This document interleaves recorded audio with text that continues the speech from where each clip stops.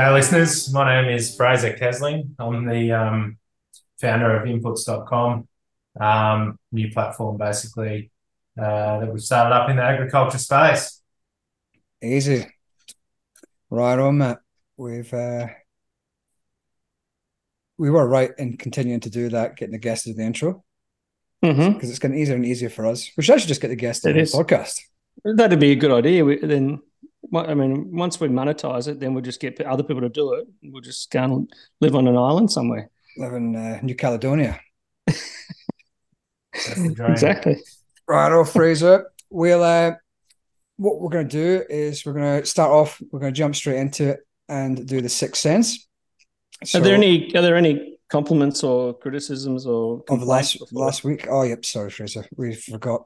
We do have a strict agenda where we cover off on all the criticisms and compliments that we received over the past week.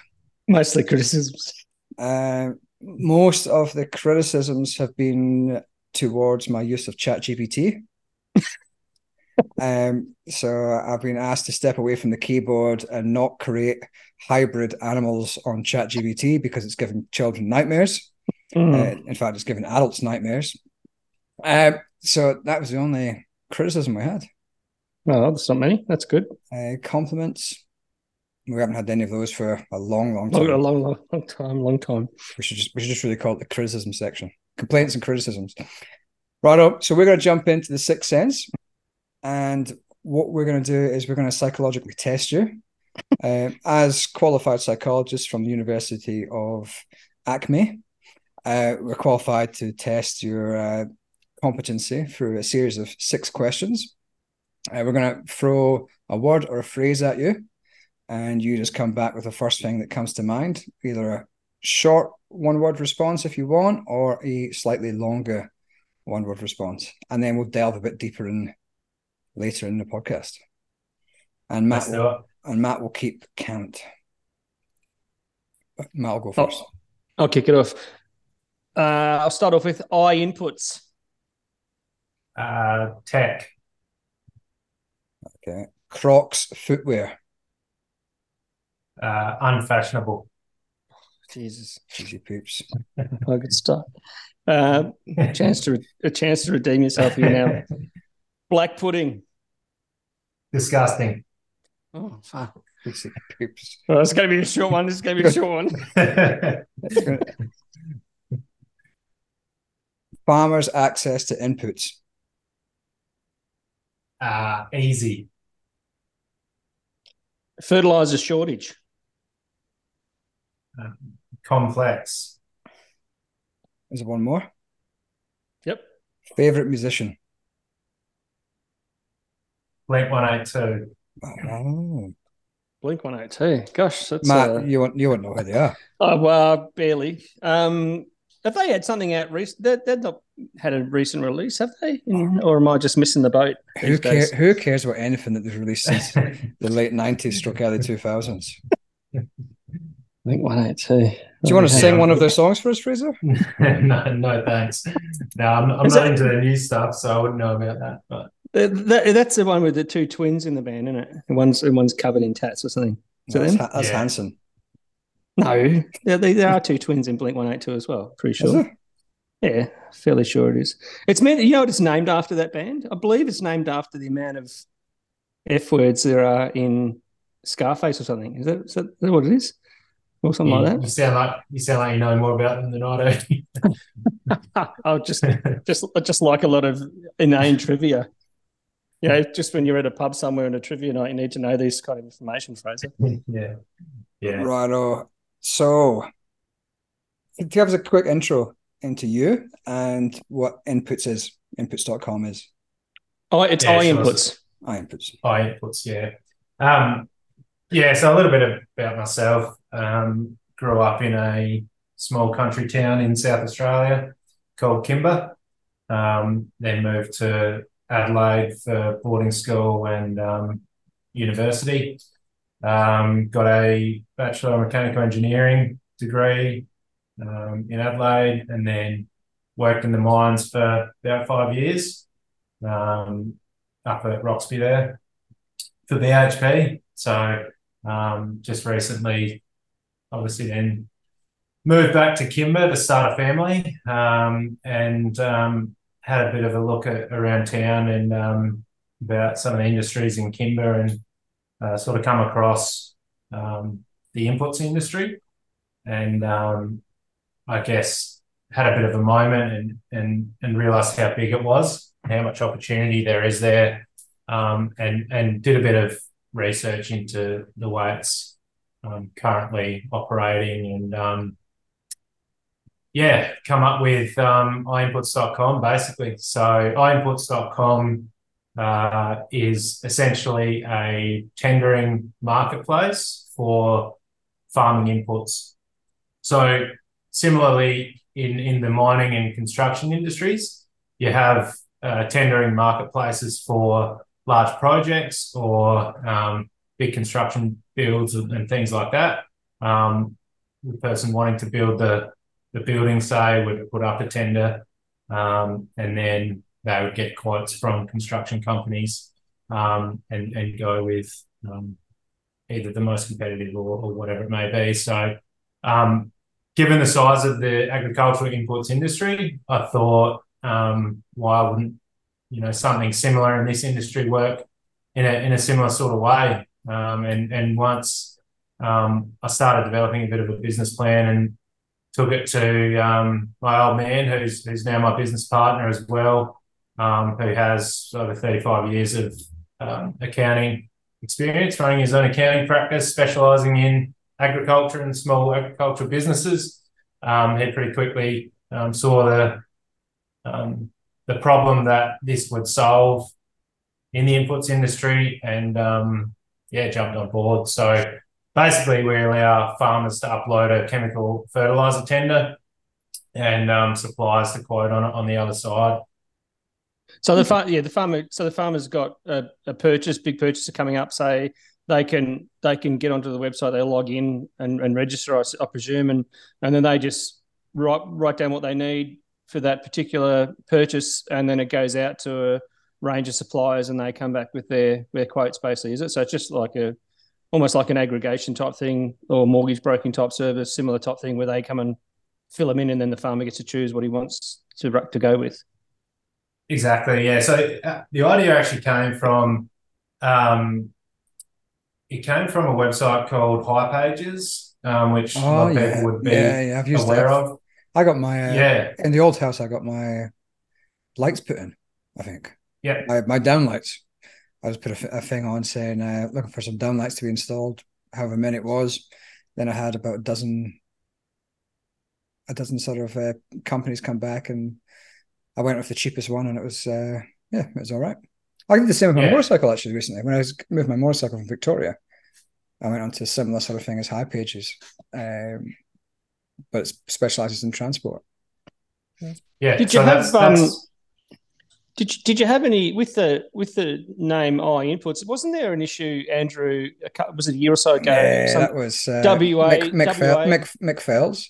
Yeah, we discussed that on the second podcast we conducted. The problem with lawyers, it was called. It was iPaddock. It's iPaddock Apps was what it was called, and so they got a cease and desist, I think, from Apple.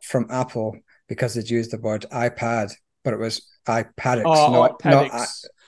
So it wasn't. I thought for some reason I thought it was just because you used the I in front and that was it. Because then there's a whole. If you notice on Twitter, there's a whole heap of people, including Mick Fells, where they've gone with Mick Fells, whatever their name is. So it's, but I think it was because it's iPad Doc rather than iPaddock.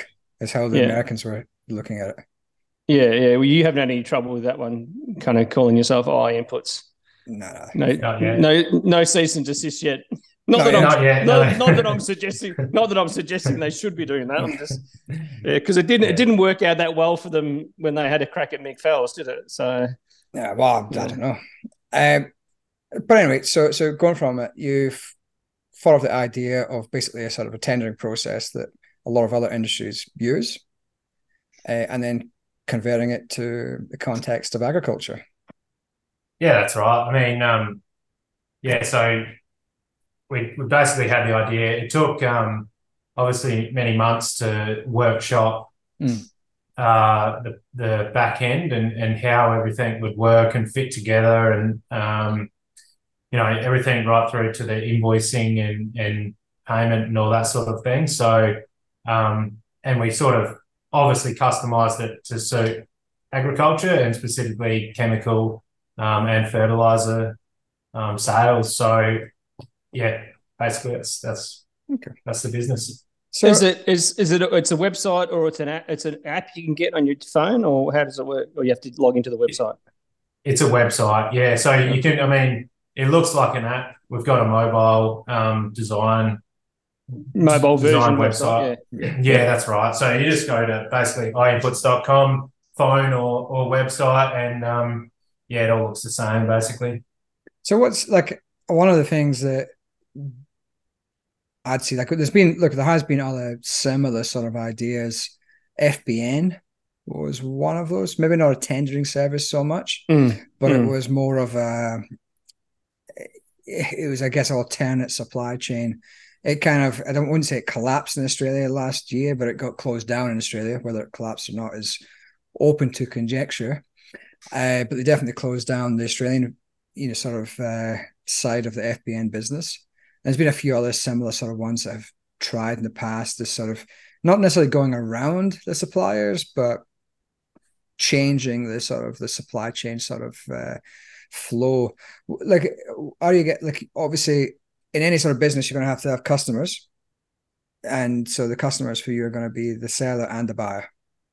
Yeah. But the buyer themselves, that's probably easy enough to get them to sign up because they can see the value. But how do you get, like, what about the suppliers? Like your large input suppliers, how are they reacting to the likes of this? Well, to answer the first part of what you're talking about there, it's funny, like the idea for this was completely original from myself, basically. I obviously didn't have experience in the agricultural industry. So FBN, I didn't even know about FBN and what they were trying to do. It's not until we actually launched and started getting some attention from some people in the industry and having some of those conversations as to what FBN was and why it failed and all that sort of thing. So I'd like to think we just sort of, this idea is different to FBN and it's original.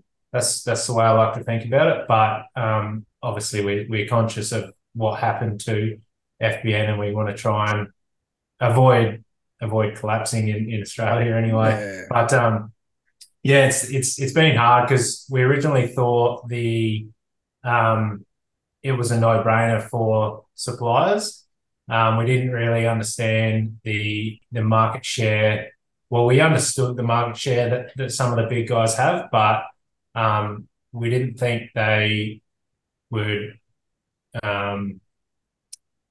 We thought they would come on board without any friction, put it that way, because there's business on the platform essentially. And from our point of view, we were thinking, why would they not quote on business if it's there? So that's worked out a little bit differently. But have they given you any feedback why they've resisted it, or not really? All the big ones are signed up to the platform. Yep. However, they're not as active as some of the other people on there. So we think they're just having a bit of a look around at this point and seeing how much volume goes through before they actually decide to either do something about it or. Does the website do you have to? Is no payment to subscribe as a buyer or whatever like that? Or how does the website then make money? Like, presumably the buyer puts out, the tender goes on, and it's the supplier that kind of covers some kind of a payment for the value of the order or something. Is that how it works? Yeah, that's right. So basically, the website's free to sign up as a farmer and as a supplier. As a supplier, you can view the active tenders on the platform free of charge. You can quote on them free of charge as well. It's not until you win a quote and actually upload a tax invoice that we then charge the supplier 0.5% of that purchase price. So basically, that's our commission is 0.5% fee on each order. And you're trusting that the supplier puts that tax invoice up. Correct. Yeah. Okay. So there is a little bit of due diligence we have to do for each order, to make sure they didn't go around the platform or that sort of thing. But each user's on there at our discretion. So if we find someone's not playing by the rules, we can kick them off and they won't be allowed back on, basically. And then so all the delivery arrangements, I presume, or is it can you pick up the items depending upon where it is, or they're getting delivered? It just depends on like all of that kind of shipping process. Depends what you put in your tender, doesn't it? Yeah, that's right. So yeah. So you specify that as the purchaser of what you're wanting, whether it's delivery or whether you're happy to pick up within a certain range or something. That's exactly right. So the farmer actually posts a tender anonymously, but they might say if I'm posting an order in Kimber, and my farm's 20 k's out of town, there's sort of a drop down option to select delivery 20 kilometres from Kimber town centre, or pick up within a 500 kilometre radius, so they can drive to Adelaide to pick up an order or something like that. And you mentioned, so it's mainly input. So you said at the outset, I think fertiliser and chemical, are they the main stuff you're doing, or would it include things like fencing materials and posts and basically anything that a farmer's wanting to buy? Dog food. To be honest, any farmer can put a tender up for anything. So we don't discourage that, but essentially we're focusing on the tender forms are built for fertiliser and chemical mainly, and that's where we see the most value for the farmer as well. Obviously the larger order and that sort of thing, the more potential savings. But then we're building into the platform fuel and seed as well. So essentially we want to be a one-stop shop for all inputs. So the large sort of ones, like the larger sort of purchase items that are fairly homogenous in a way. Yeah, that's right. Like fuel's fuel, glyphosate's glyphosate. They're pretty easy to sort of. It's largely price, isn't it?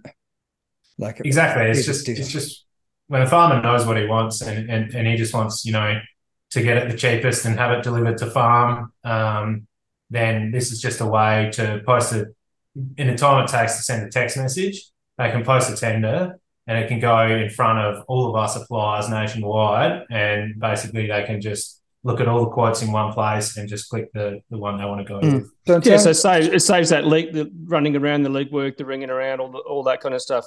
That's what I kind of thought, a bit like a mortgage broker type arrangement, but it's all, rather than a person doing the work as a mortgage broker, you've just got the platform doing the work, going direct supplier.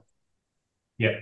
Yeah. That's the end state. We're doing quite a lot of work at the moment, making sure we're aiming for at least sort of 3 to 5 quotes for each tender. So we're doing quite a lot of legwork now to make sure that we have that amount of quotes. Because I guess that's the thing. Like if you look at the input industry, it's pretty much 2 or 3 companies really that will sort of dominate. Like 2 companies dominate the sort of the national sort of area, and then you'll typically have a third smaller one in each area. Like there'll be somebody in Eyre Peninsula who's like a small independent retail group. Saying like, for instance, Delta Ag in New South Wales is pretty strong there. Yeah. But like you've had that feedback from like some of the retailers or the suppliers. Is it more the bigger ones that are more resisting, or the smaller ones? It sort of depends. It changes from town to town, really. We're finding the ones that are heavily service-based businesses that have most of the market share in that area are resisting because they've got all of the market share, and this sort of disrupts their business model of offering services and then selling chemical through that. Mm-hmm. But the ones that are leaner operations perhaps don't have agronomists, don't offer service, just run more distribution type businesses are more willing to jump on and quote on the platform. Yeah. No, I think it's interesting because like there are similar. I know there are companies out there that do tendering. Like if you're the bigger sort of larger scale, either larger scale family corporates or the larger scale corporates, they will have the volume themselves individually to actually go out there and put out a tender. So if you're a, I won't name names, but if you're a large multinational with a lot of cropping land, you've got a lot of chemical, you've got a lot of fertilizer usage. So they'll go out to them and say, we want to buy X thousand tons of urea. And they'll go to all the big boys and then they'll come back and say, this is our quotes. But it's probably more the smaller scale to medium scale farms that you're probably looking at.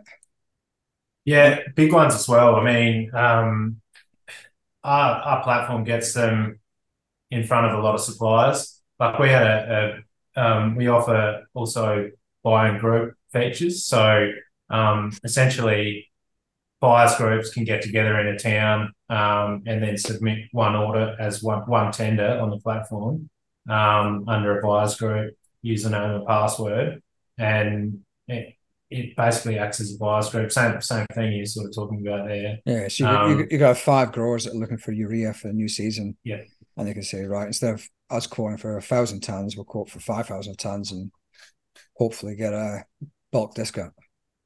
That's right, Yeah, and it saves a lot of admin work. Like basically, for that to happen at the moment, it takes one person to collate all of that, negotiate via email with multiple suppliers and that sort of thing. Yeah. Whereas this just goes up anonymously, and all your quotes are in one place, and you can basically just manage it that way. And everyone can log in and see it in the buyers group as well. So that's particularly important when it comes to chemical lists.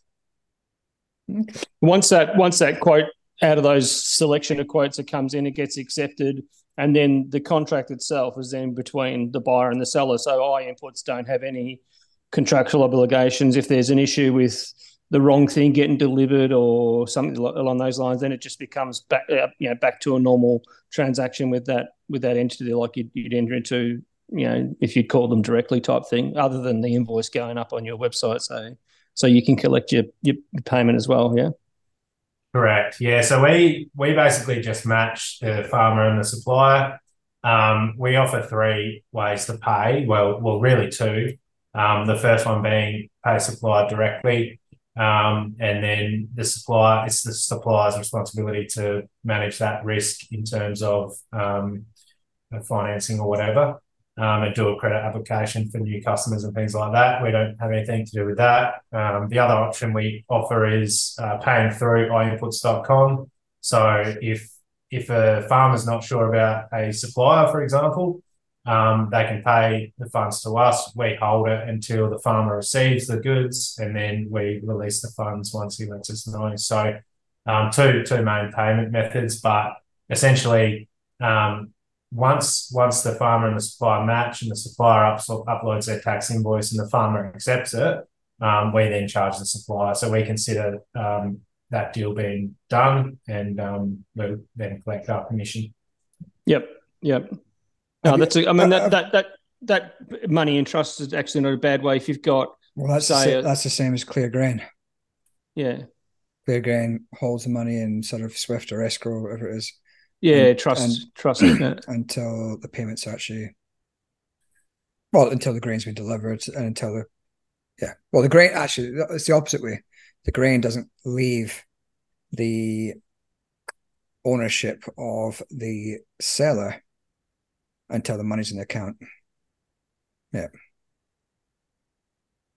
Anyway, in terms of, Fraser, you got feedback from the sellers.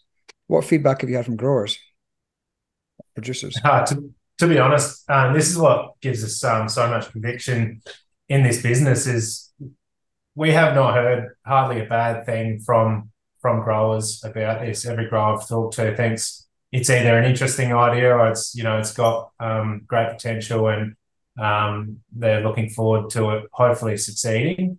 Probably the worst piece of feedback would be from the older type grower who doesn't want to invest their time into learning a new platform or something like that. So it's really helped us to continue pushing the business forward, because we do think it's has a net positive for the grower. Because that's one of the sort of feedbacks that FBN had, was a lot of people want to support businesses in the local community.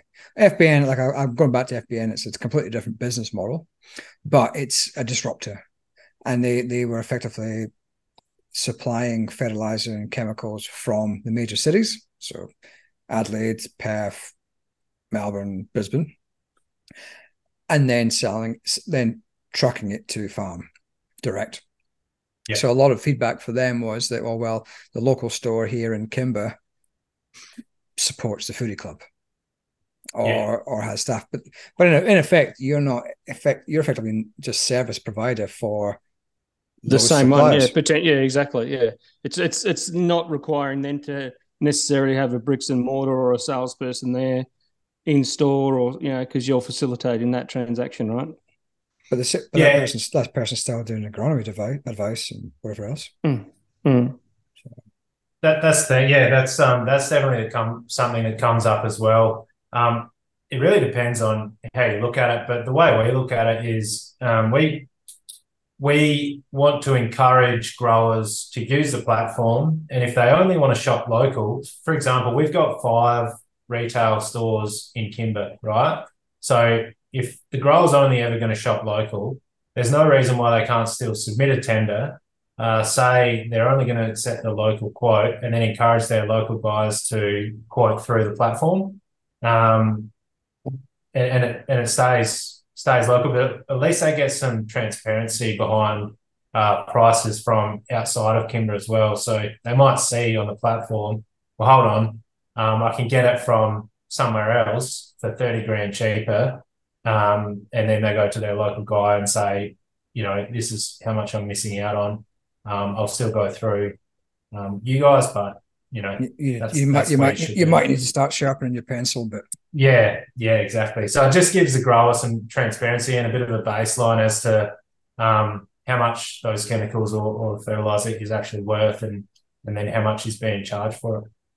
Are you, as part of your kind of back end, are you, as transactions are getting logged or going through, are you kind of developing some level of a database as well, in terms of, because that kind of information, when you're talking about price transparency in some markets, particularly the FERT one is one I'm thinking of, and chemicals you could probably add as well, that there is not a lot of published information regularly on that, or even historicals of what the patterns of price have been through the seasons.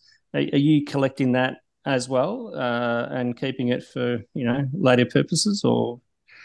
Yeah, we're certainly collecting it. We don't have enough data right now to offer any service based on that. But one day we'd like to dig it up and crunch all the numbers, and then provide the grower with sort of an average market price, essentially, of both each individual product, and also the big one we're looking at is quote variation. So if you have 5 quotes, for example, and from the highest quote to the lowest quote, there's a variation of 10%. Well, then essentially we're saying that we're saving the farmer or the grower approximately 10%, or up to 10% on their inputs. Yeah. So over time, you can kind of almost measure on average what your, the benefit you're providing effectively, right, to the buyer. Yeah. That's right. So right now, little inside scoop, we're averaging about 7% quote variation. So we're hoping to actually get that. Our target's 10%, so we think we can get well over 10%. But yeah, that's our minimum target. So that's like 7% is still significant. Huge. So effectively, that's 6.5% once your cut comes off, but that's still No, for- no, because that's what the grower's saving, not the. Yeah. It's Okay. not. Yeah. But- So the yeah. but 7% over a $500,000 bill or $1 million bill is significant. Yeah. Yeah, and that's the argument. Like the way we see it is when people say, it doesn't encourage supporting local or whatever. At the end of the day, if I'm a small business owner or a farmer, I'm gonna want an extra 7% cash in my hands. I can then go and hire a farmhand or something like that if I want to keep local jobs in the area. Or the cash is better off in their pocket. Or you can put that money into local footy team if you want. Exactly. Put 2% into the footy club. Yeah. And I guess that's an interesting thing about it. So it's you and your father are the business partners in it. Correct. Any funding from outside, or is it all just sort of sweat equity and? So yeah, we've put up the cash to get the website developed and ongoing maintenance and all of that sort of stuff and marketing. So it's been stressful, but we're glad we can get it to this point just out of our own pockets. How long? In the future, how long's the process been from when you kind of started the idea to establishing the actual, like the website being live? It's live now.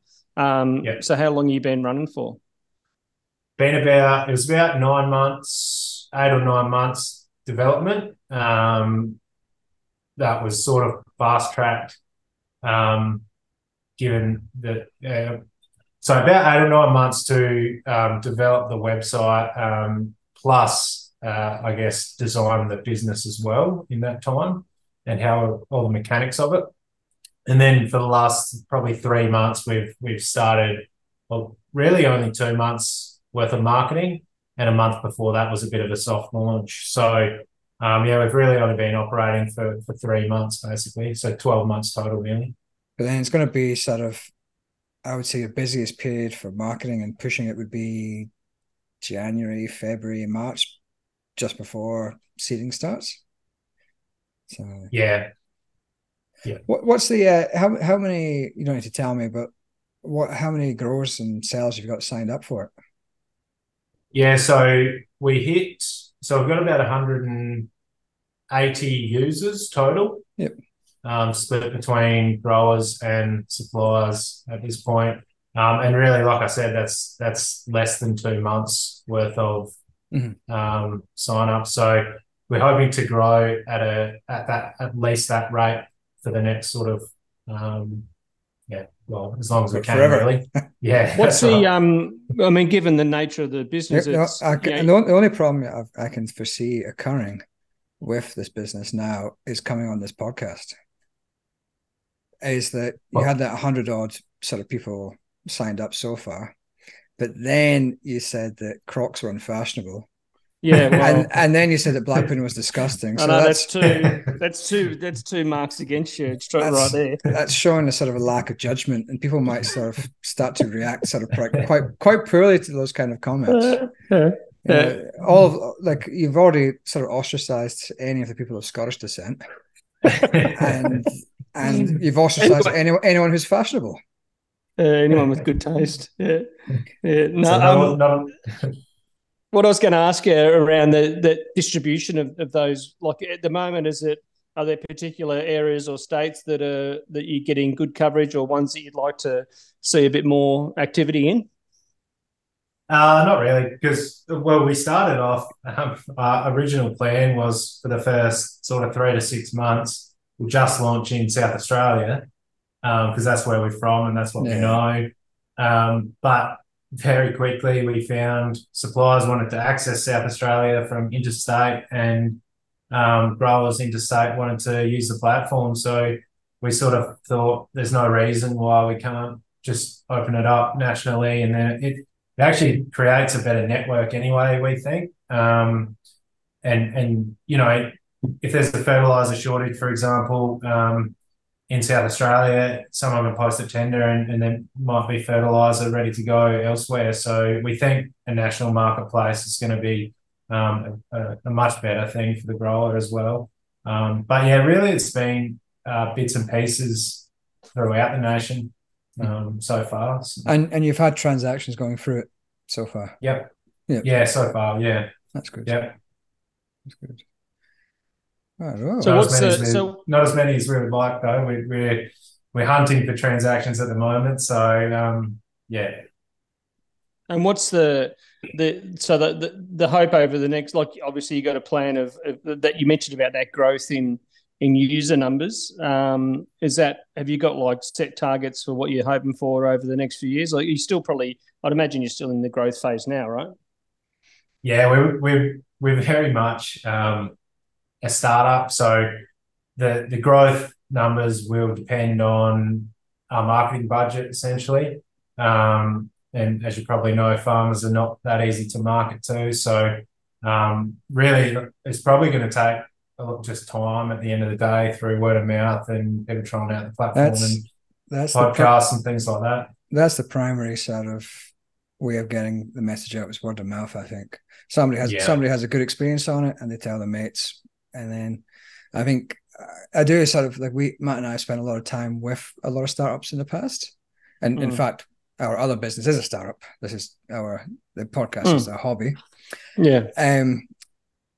And a lot of them are kind of in a rush. Like, we need to get to 10,000 users within a year and da da da da. It doesn't happen in agriculture. Agriculture, I'm not saying it's slow, but it is slow. Let's be honest. Like, it does take time for adopting new ideas and new technologies. So it'll be interesting. Like, it'll be interesting to follow your progress. Yeah, it will be interesting. I think the hardest part probably, one of the hardest parts about starting up is, for this business, it's a marketplace essentially. So we've got to have buyers on and sellers on at the same time. If we've got a heap of tenders going up, but there's no quotes, or a heap of suppliers ready to quote on things and they never come, the business will really struggle. So we're trying to keep that healthy relationship of that marketplace going, and that's probably was the hardest thing originally. But now we've got enough numbers to actually, we know we're going to get quotes, and we know we've got sort of tenders slowly coming in. So it's a sort of a chicken and egg thing as well. Like, you need sellers and you need buyers, and getting the two lined up together is the difficulty. But I think it's probably Matt and I have talked about inputs a lot, over the years. Yeah. And the reality is that, this is probably coming at the right time. Inputs are expensive. Inputs are massively expensive. Saving 7% a couple of years ago might not have been that attractive, or it might not have been worth the effort. To me, as a Scotsman, saving any money is worthwhile. But nowadays, when fertilizer in recent years has been, upwards of $1,000 a ton, 7% becomes a pretty attractive sort of proposition. Whereas, and we're liable to probably have reasonably inflated input prices regularly in the coming years as energy costs change. So I think it's interesting. You mentioned before about some appealing to a cooperative type buyers or group buyers. But is there, on the down, like if you're just an individual player and you've got a smallish type of order, are there limits in terms of minimum limits, or it doesn't really matter, whatever you need in terms of the tender, it can go up there?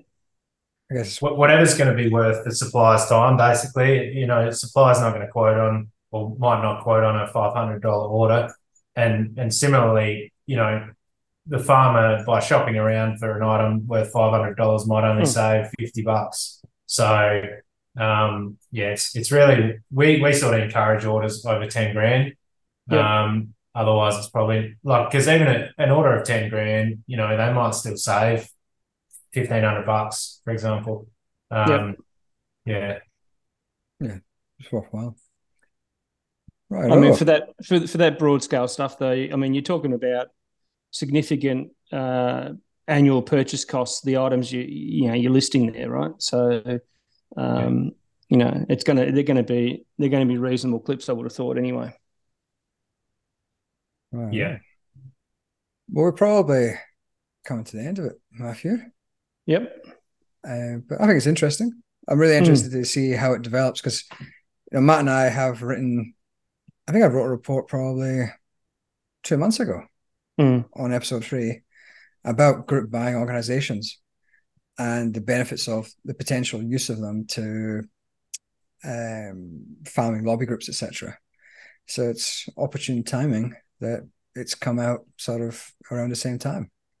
So yeah, and that's definitely a market that we wanted to capture as well because it's really not that hard to build a technology solution for group buyers to enable group buyers. It's like you say, it's been done. It's not. It's new to agriculture, but it's in the construction industry. It's in. Geez, if you go onto there's government tender websites for IT support and all sorts of stuff. So it's not necessarily new. It's just new to agriculture. And I've always liked the idea of new technology. It's not a technology even. It's a new management style, I'd call it. A new purchasing style, a new way of thinking. But I do like the idea of it being something that is adapted from something else and then made to work. And it's not just, to me, it's not just technology for the sake of technology. It's not just like get a drone which doesn't actually necessarily provide all that much value. It's just, but it looks shiny. It's just the natural, cost saving. So I think it's pretty good.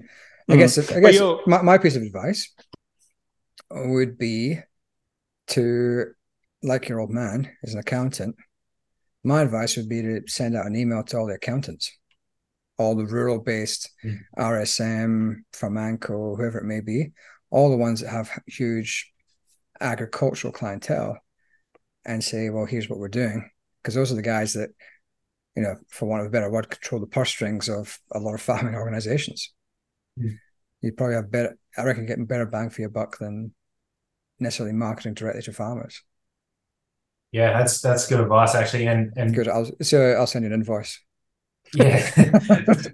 on that as well though, the independent agronomists is another one where coming at them from that angle, because they can literally develop a list of pre-emergent chemicals in a PDF, send it to the farmer, and the farmer can take that same PDF and upload it to the platform in a tender form. Even the independent agronomist should be the one putting together a group buying thing for all of their clients and then distributing. Yeah, there is actually potential for independent agronomists to offer that service as well, like as a ag chem consultant or whatever, charge a service fee and then use the platform to source all the chemicals at the best price. I think it's people in agriculture, because we've been saying for a long time, like our main job is analyzing commodity markets, analyzing wheat, sheep, wool, barley, whatever it may be. But we've always said that there's a big focus on what farmers sell, but not what they buy. And we were probably the first in Australia to really pushing, talking about input markets. What is the price of fertilizer here versus the rest of the world? Are we paying too much? And shining a bit of a light on fertilizer as an example.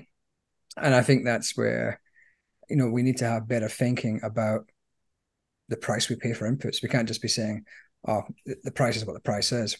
We want to be more professional, like the construction industry, and try and minimize the costs in order to increase that margin. Because that 7%, could mean a lot if we have a dry year or a frost. 7% over 10 years, that's a huge amount of money. Well, over 20 years, 30 years, If you're a Scotsman, you will chase down, 1%. Yeah, which is still huge. Yeah, exactly.